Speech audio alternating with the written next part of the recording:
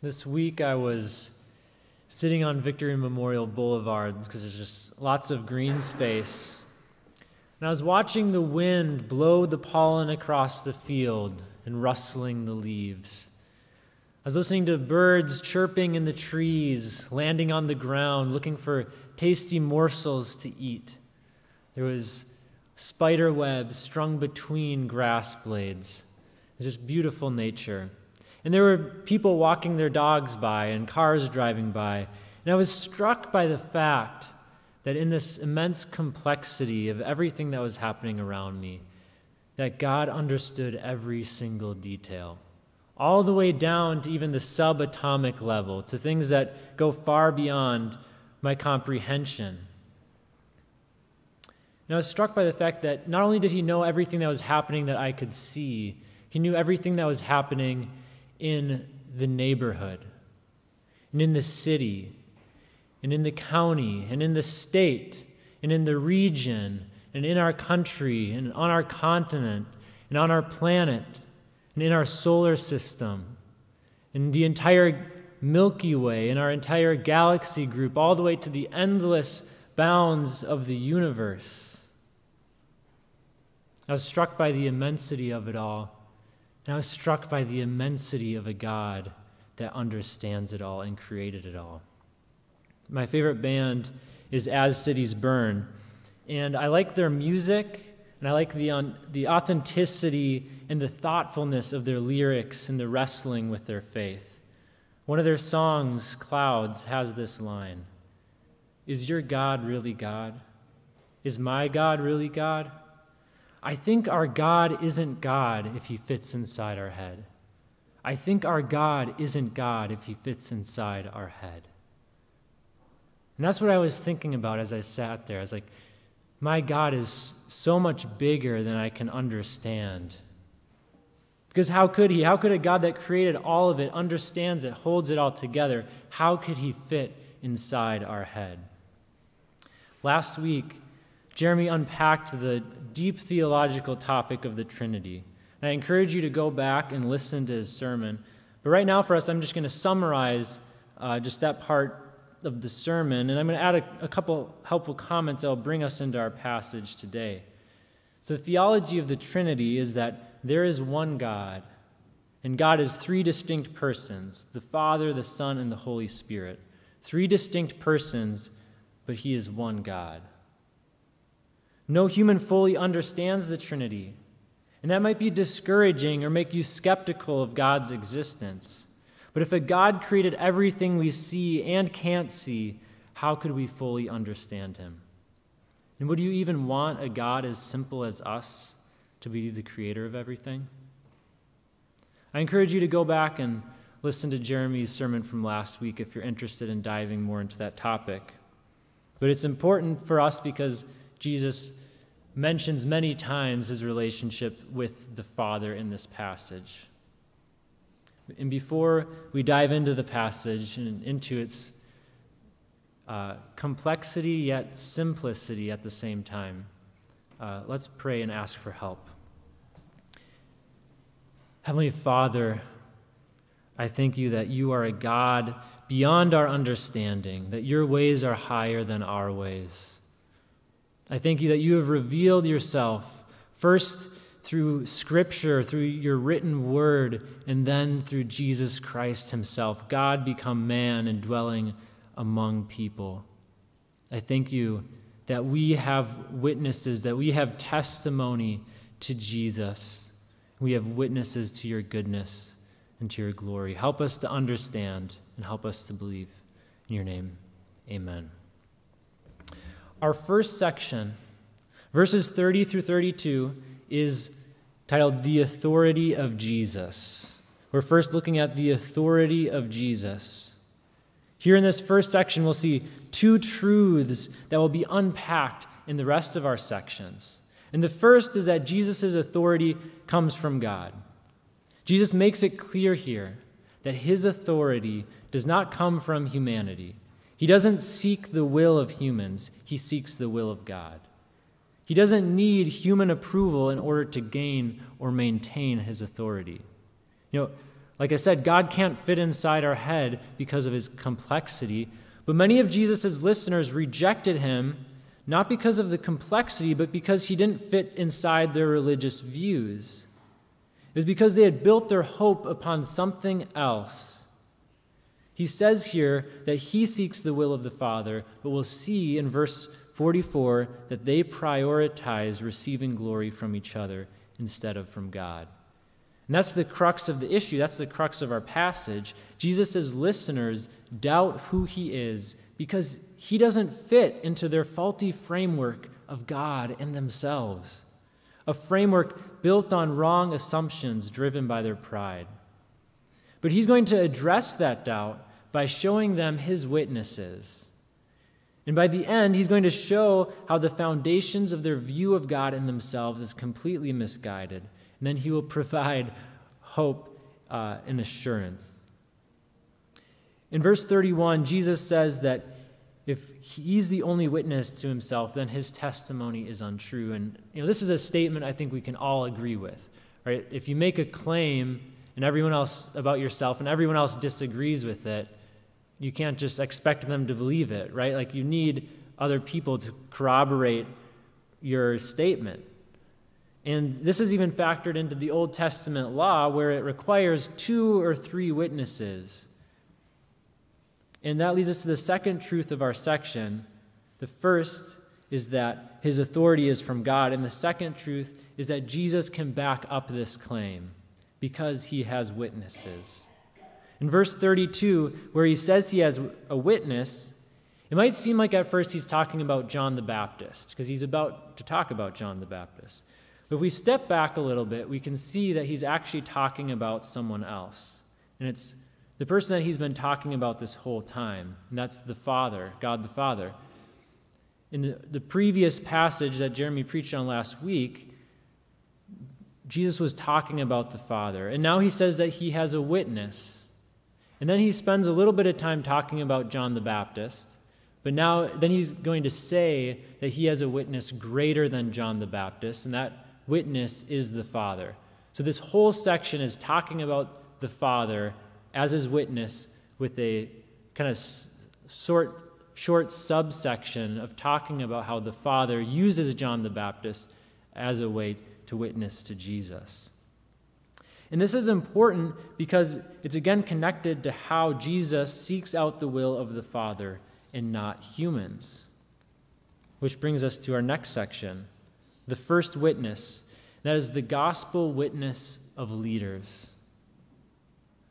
In verse 33, he says that the religious leaders asked John the Baptist what he was about. I mean, how could you not? You have this seemingly crazy guy out in the wilderness that's eating locusts and dressed in rags and preaching and baptizing people, and everyone's going out there to see what he's about. And so the religious leaders, out of curiosity and due diligence, they send a delegation to John to see who he was. They ask him who he is. And we saw this in the first chapter of John. And what was John the Baptist's response? He testified that there is someone who comes after me, the strap of whose sandal I am not worthy to untie. Then the very next day, he sees Jesus and proclaims, "Behold, the Lamb of God who takes away the sin of the world." He understood his mission and he proclaimed it. Yet in verse 31 and again in 33, Jesus states that he knows who he himself is because of the testimony of the Father. His identity and claim are secure in the Father. When he walked up and he heard John say, "Behold the Lamb of God who takes away the sin of the world," he wasn't like, "Really? He's here? Who is it? Is it that guy? It's me? Really?" That wasn't his reaction. He already knew. It wasn't a surprise to Jesus that he was the Lamb of God. And he knew this because of his connection to the Father, because of this incomprehensible interlinking between the Godhead, because he and the Father are not separate gods, but one God. So why did God send John the Baptist, if not for Jesus? Well, it says it right in the verse that it's for the sake of people. God sent John so that people would see the ministry of John, hear his proclamations about Jesus, and then believe and follow him. We actually saw that happen with a couple of Jesus' disciples. So right after John proclaims, behold the Lamb of God who takes away the sin of the world, a few of John's disciples hear that, and they say, oh, this is the guy you've been talking about the whole time. I'm going to go and become his disciple now. And so that happens. A few of John's disciples become disciples of Jesus. And that was John carrying out his purpose. And that is the role of spiritual leaders in general. It's to bear witness to Jesus. Our very own Dee Dee Holmes was officially and legally adopted by her parents, Matthew and Lydia, this week. Woo! It's an incredible moment.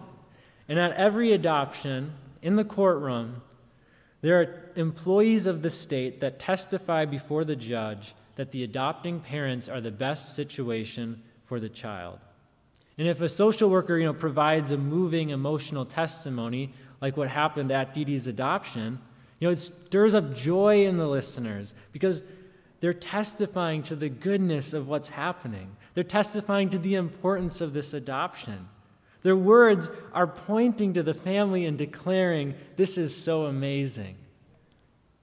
But what many people of Jesus' day who heard John did, however, is they made the witness the main focus. It'd go beyond someone saying, forget about the adoption. Let's hear more about this person. I like this witness. It goes all the way to someone not even realizing that an adoption is taking place and saying like, wow, this person's a really good public speaker. I'm glad I came here today to hear their lecture. The witness isn't the main focus. They're not even the purpose. They're a testimony to something greater that's happening. John was a burning and shining lamp. His ministry was ignited by God. He received his power from above, and he shined so that something else might be lit up, not so that people would stare at the lamp. Yet they focused on him. They thought he was interesting and exciting. They rejoiced that God sent them a prophet for their time, but they didn't listen to what he said. They completely missed his actual message. The Jews rejoiced in the testimony of John the Baptist, he says, for only a little while. So it's possible that at this point, John the Baptist is already in prison, or maybe he's dead. But regardless of it, now that he's no longer testifying, they completely missed his whole message. For if they believed it, they would have rejoiced in his testimony, then rejoiced even more greatly in Christ, who is the fulfillment of his message. If this happened with a leader specifically anointed to prepare the way for Jesus, how much more can it happen with any other spiritual leader today? We can distort and miss the message of honest, true leaders, and we can seek out leaders that merely tell us what we want to hear. We focus too much on the person, lifting them up, instead of looking to who they should be bearing witness to, which is Christ. Our next section, which is just verse 36, is the gospel witness of Jesus' works. So first, we heard the authority of Jesus, and then I realized I didn't give you verses for our other sections. We had verses 30 through 32 as the authority of Jesus. I heard someone click their pen. Someone was taking notes, so this is for you. Verses 30 through 35 was the gospel witness of leaders, and now, verse 36, we are going to look at the gospel witness of Jesus' works. So even though our previous section was about a person, and this section is about Jesus' actions, their meanings are actually surprisingly similar. Jesus' listeners misunderstood John the Baptist and his purpose. They elevated him above what he was giving testimony to. And in the same way, many people misunderstood Jesus' works. especially his miracles of healing, elevating it above what they pointed to. God's miracles of healing still to this day are given a more central role than he intended. They are not an end in themselves.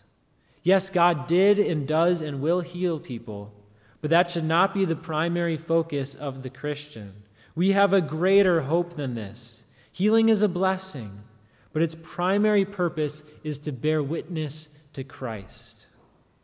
Jesus physically healing people served as a testimony to his ability to heal people spiritually, and it pointed to how he can bring spiritual wellness.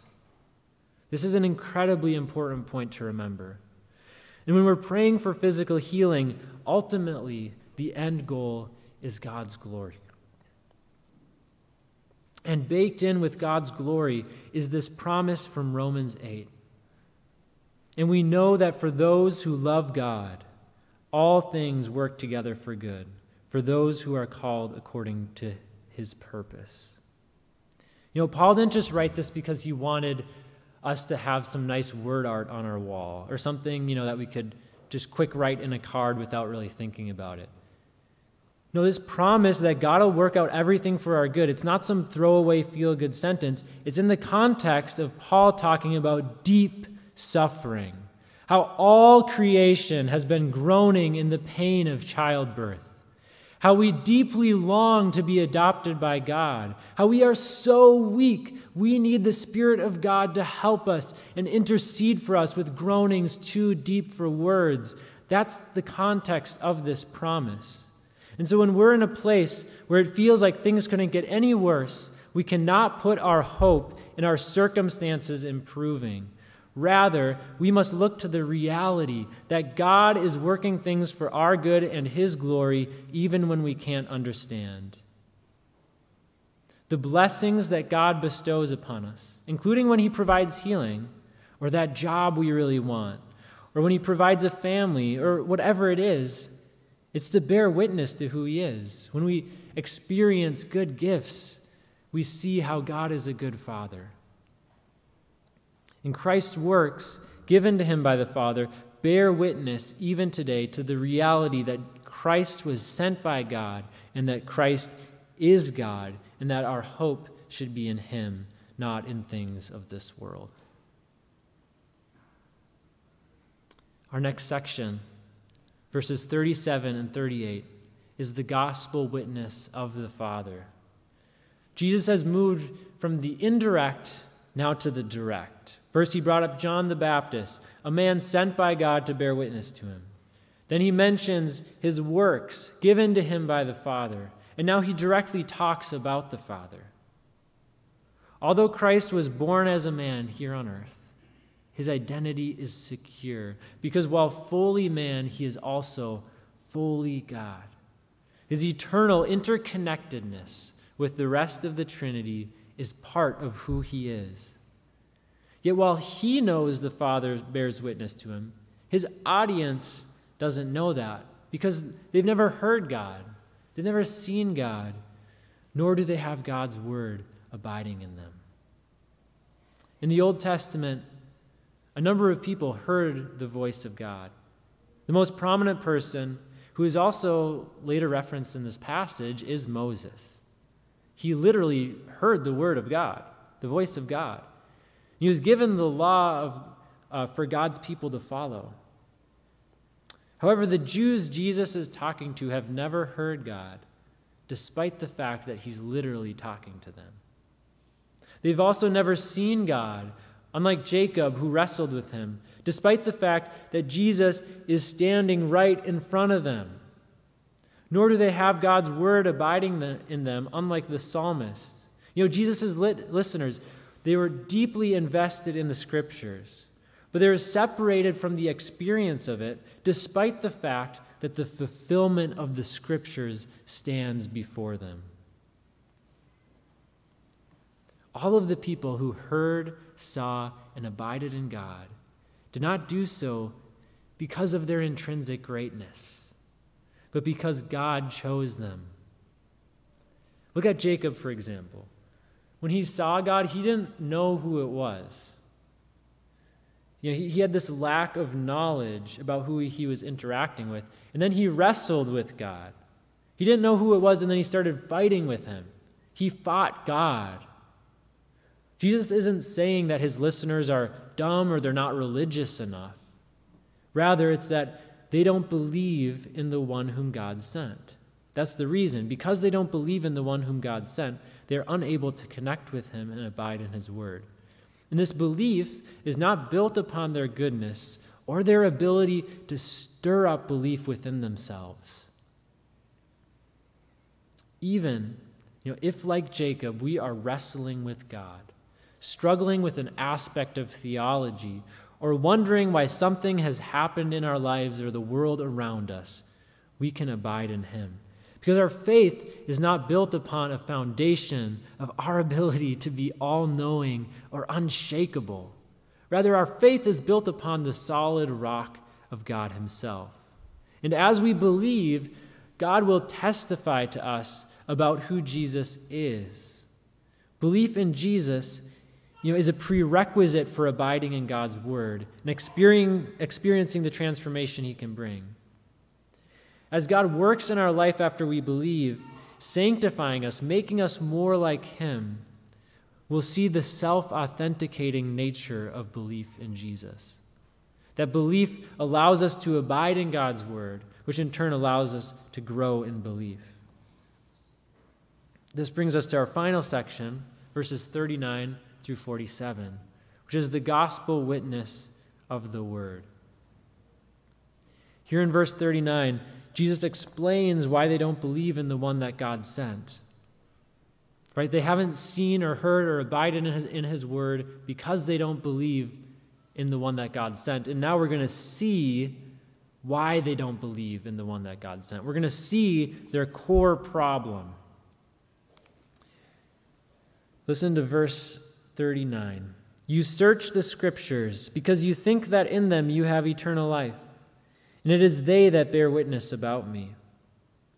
Yet you refuse to come to me that you may have life. The religious leaders of the day diligently studied the scriptures. They pored over them their whole lives, memorizing, analyzing, writing, teaching, and discussing the scriptures. Yet they missed the whole point. Imagine with me a man named Carl. Now, this isn't any sort of commentary on people named Carl. This is just, I chose a name because I had to choose a name. So I apologize to anyone that might be hurt by my words. So one day, Carl makes a new friend, and that new friend invites him over for dinner. And after dinner, the owner says, hey, Carl, I got to show you something that I think is pretty cool. So he brings Carl to his cellar, and Carl's eyes just light up. Because in this cellar are shelves upon shelves, just as far as the eye can see, it seems like, filled with cheese wheels. These beautiful, yellow, round, cylindrical, beautiful cheese wheels. And Carl just can't believe it. This is the most amazing thing he's ever seen, and so he starts asking the owner as many questions as he can think about cheese and how to properly store it, and it just goes all the way deep into the night, and Carl goes home early in the morning, and even though he was awake for so long, he just can't fall asleep because he's thinking about cheese.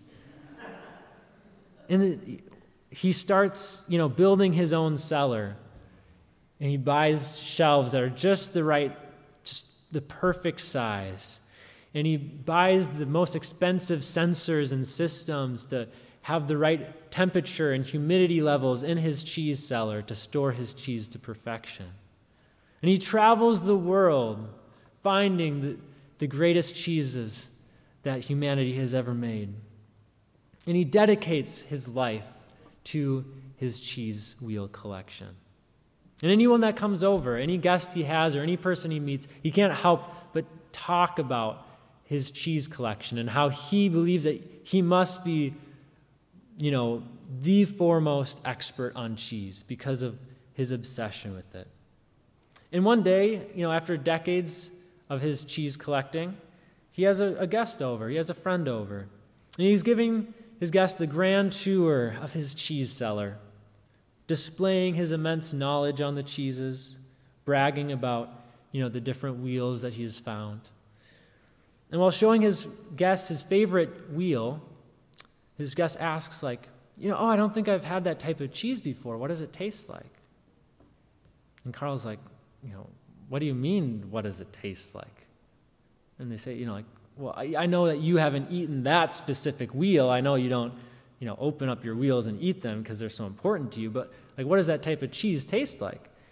And Carl just gives a chuckle, and he's like, I don't know, what does your car taste like? And they're like, well, I don't know, but my car isn't a food. Carl says, well, cheese isn't a food either. And they say, well, yeah, I know that you store your collection, you don't eat it, but cheese is a food. And Carl's like, no, it's not. With cheese, you just keep it and you store it and you look at it. It's like art. And going back and forth on and on and on, Carl's guest realizes that despite dedicating his life to cheese and knowing so much about it, he doesn't actually know that it's a food. He completely missed that somewhere along the line. He's never tasted it. He's never experienced it. Jesus' listeners, the religious leaders, they didn't miss the meaning of Scripture because it contained some secret hidden knowledge in it. Quite the contrary. They were so diligent about studying it, and they tried as hard as they could to unlock secret knowledge from Scripture, analyzing what words were at the very middle of the different books, connecting passages based on which letter of the alphabet they started with. Yet they missed the whole point, that all of it was pointing to Christ. They were experts in facts about Scripture, but not its meaning or purpose. They believed that by following the law, by following the rules God laid out for his people, they would be saved. They believed that when God gave Moses the law, they just had to be good citizens of heaven. They just had to be good citizens of God's kingdom, be a good rule follower, and then they would be saved. And this makes sense from a human perspective. We exalt those who do good and look down on those who do bad. That's just human tendency. That's human nature. And in verse 44, it says that they sought the glory of people rather than the glory of God, and that prevented them from believing.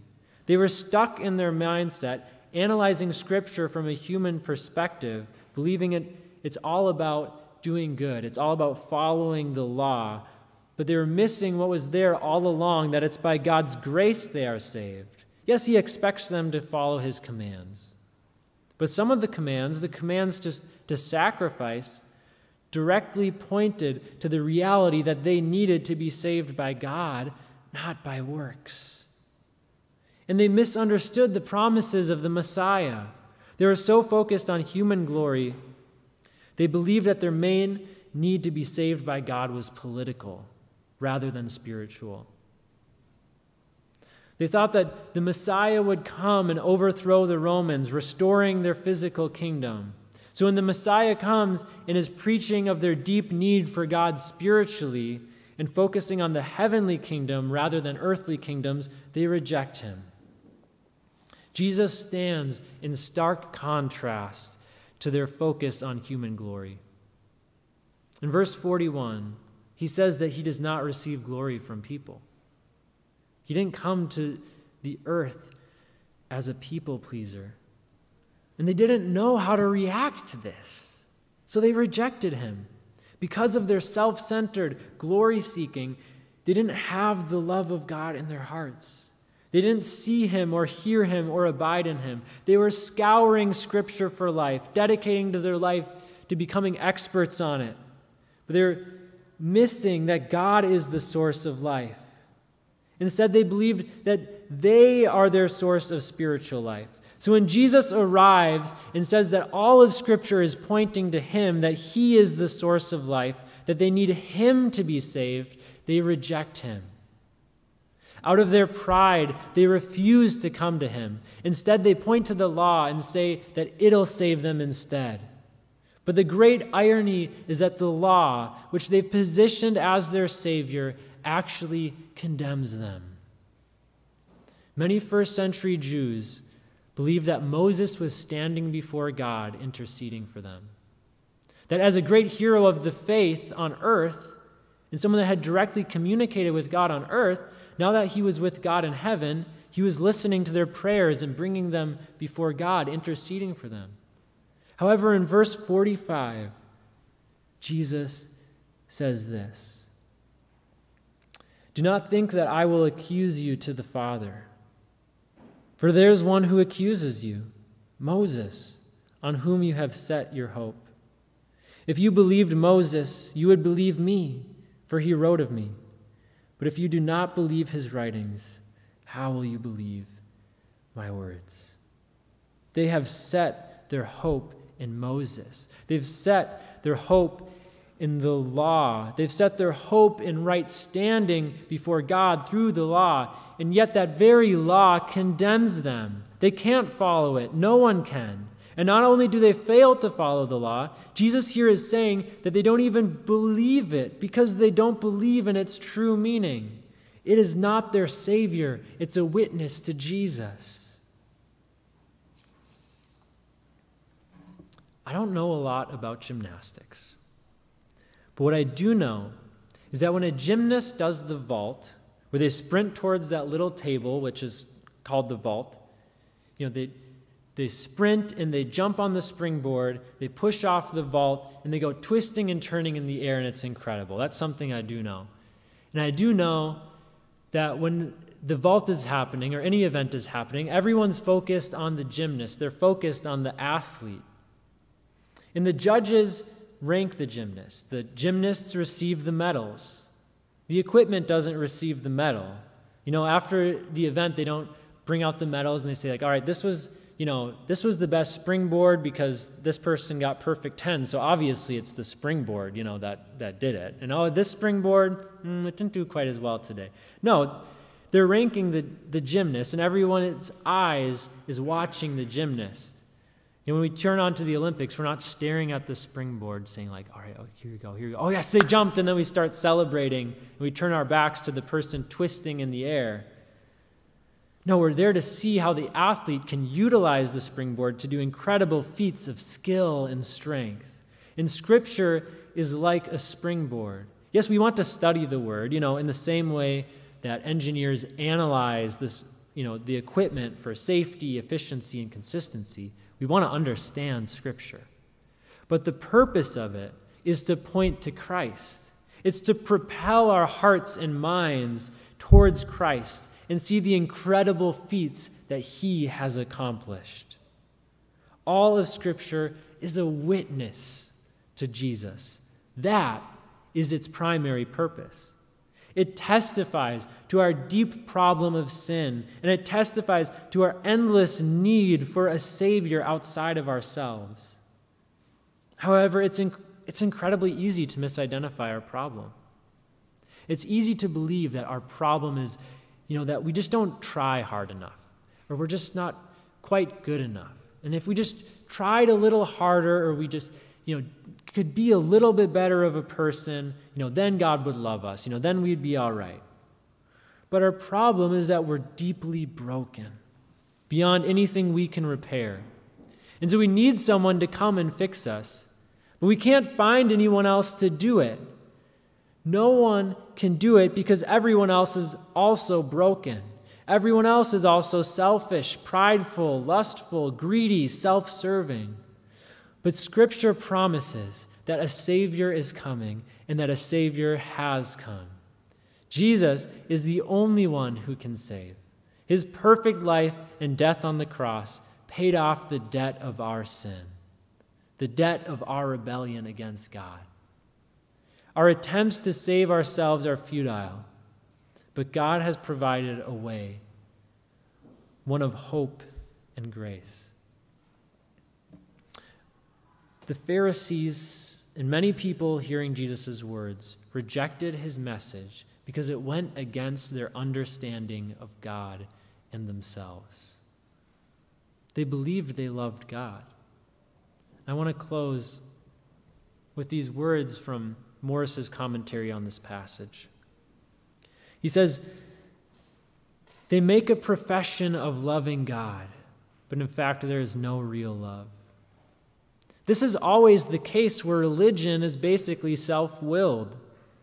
The Jews worked out their pattern of religion and tried to fit God into it. They did not first seek the way of God and then model their religious practices on it. They succumbed to the perennial temptation of religious people. Have you succumbed to the perennial temptation of religious people? Do you make a profession of loving God when in fact there is no real love? Is your religion self-willed? Have you worked out your pattern of religion and then tried to fit God into it? Or have you sought the way of God and then modeled your life on it? Every week, we come to this table to remind ourselves of that way, to remind ourselves of the way of God, to remind ourselves and each other of the good news of Jesus, that God knows we can't save ourselves and has provided a way to salvation. And that way is to repent of our brokenness, sinfulness, rebellion, and to believe in Jesus, that he is the one that the Bible testifies to, that he is God, and that it is through his death we are saved, and through his resurrection that we can have new life. This meal is for those who believe in that good news, who believe in the gospel. If you don't believe, I invite you to walk up with us and observe what we do. Look at the crackers and the juice, but if you don't believe, please don't take any, because this is a proclamation that we believe Jesus' body broken and blood spilled are what save us. That is the purpose of this table. So I invite everyone to please come up, and if you believe, receive the elements and bring them back to your seat.